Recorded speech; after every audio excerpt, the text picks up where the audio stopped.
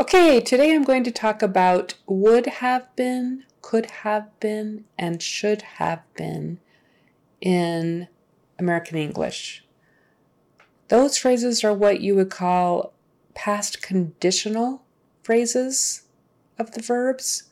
So, could have been expresses what might have happened if this or that had happened.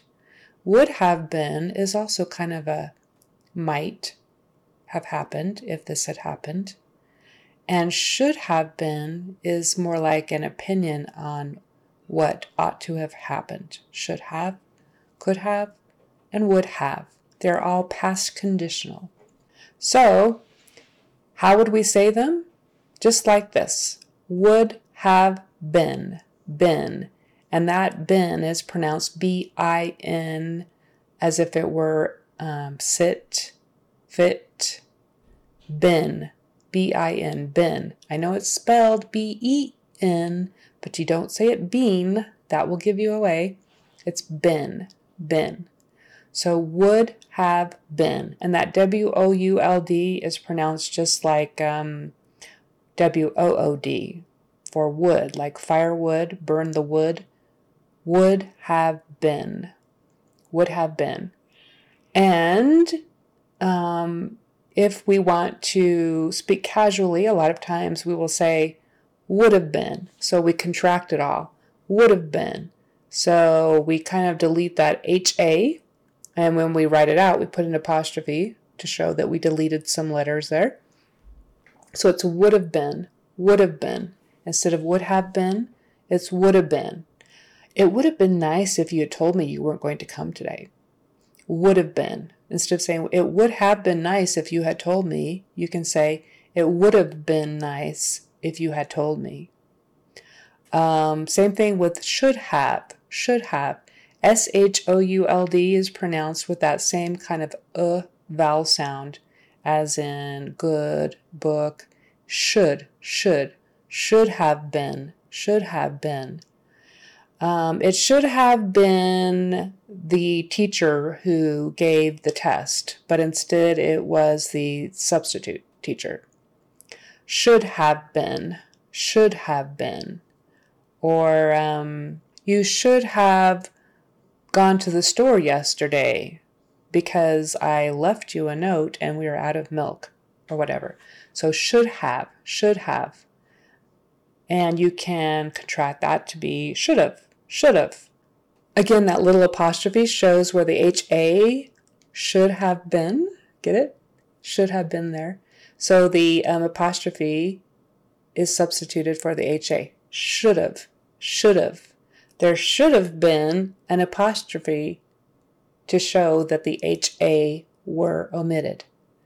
Normally there would be an HA there. Should have. Should have. And same thing with could have. Could have. I could have gone out last night if I hadn't broken my toe. Could have, could have, could have, could have. Again, put a little apostrophe there to get rid of the HA. Just could have, could have. And so you say that could with a D, div, div, div. So you're just suddenly making that V sound. There's a little bit of an in there. Could have, should have. Would have. So just pronounce the word would, should, or could, and then immediately go into a V sound with your teeth on your lower lip and voicing it. The V sound. Should have, could have, would have. So in America, we have sort of a little expression called woulda, coulda, shoulda. And that's short for would have, could have, should have. Woulda, coulda, shoulda.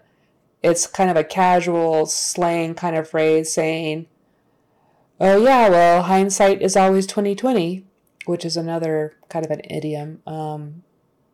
In other words, if only we had known this, we wouldn't have done that. Or, gee, it's looking back, I can see where that would be the case, but at the time I didn't know. So woulda, coulda, shoulda. I would have done this, I should have done that, I could have done that, but oh well, I didn't do it. Too bad, if only. So woulda, coulda, shoulda. So that's slang, and you wouldn't go around saying, I would have done that, or I could have done that, or you should have done that. It's always with the V. I would have done that. I should have done that. I could have done that. Always put the V in there when you are actually talking and writing. So that is the rundown on would've, could've, and should've in American English, and it's a past conditional type of verb form. Don't forget your V, because the have is important.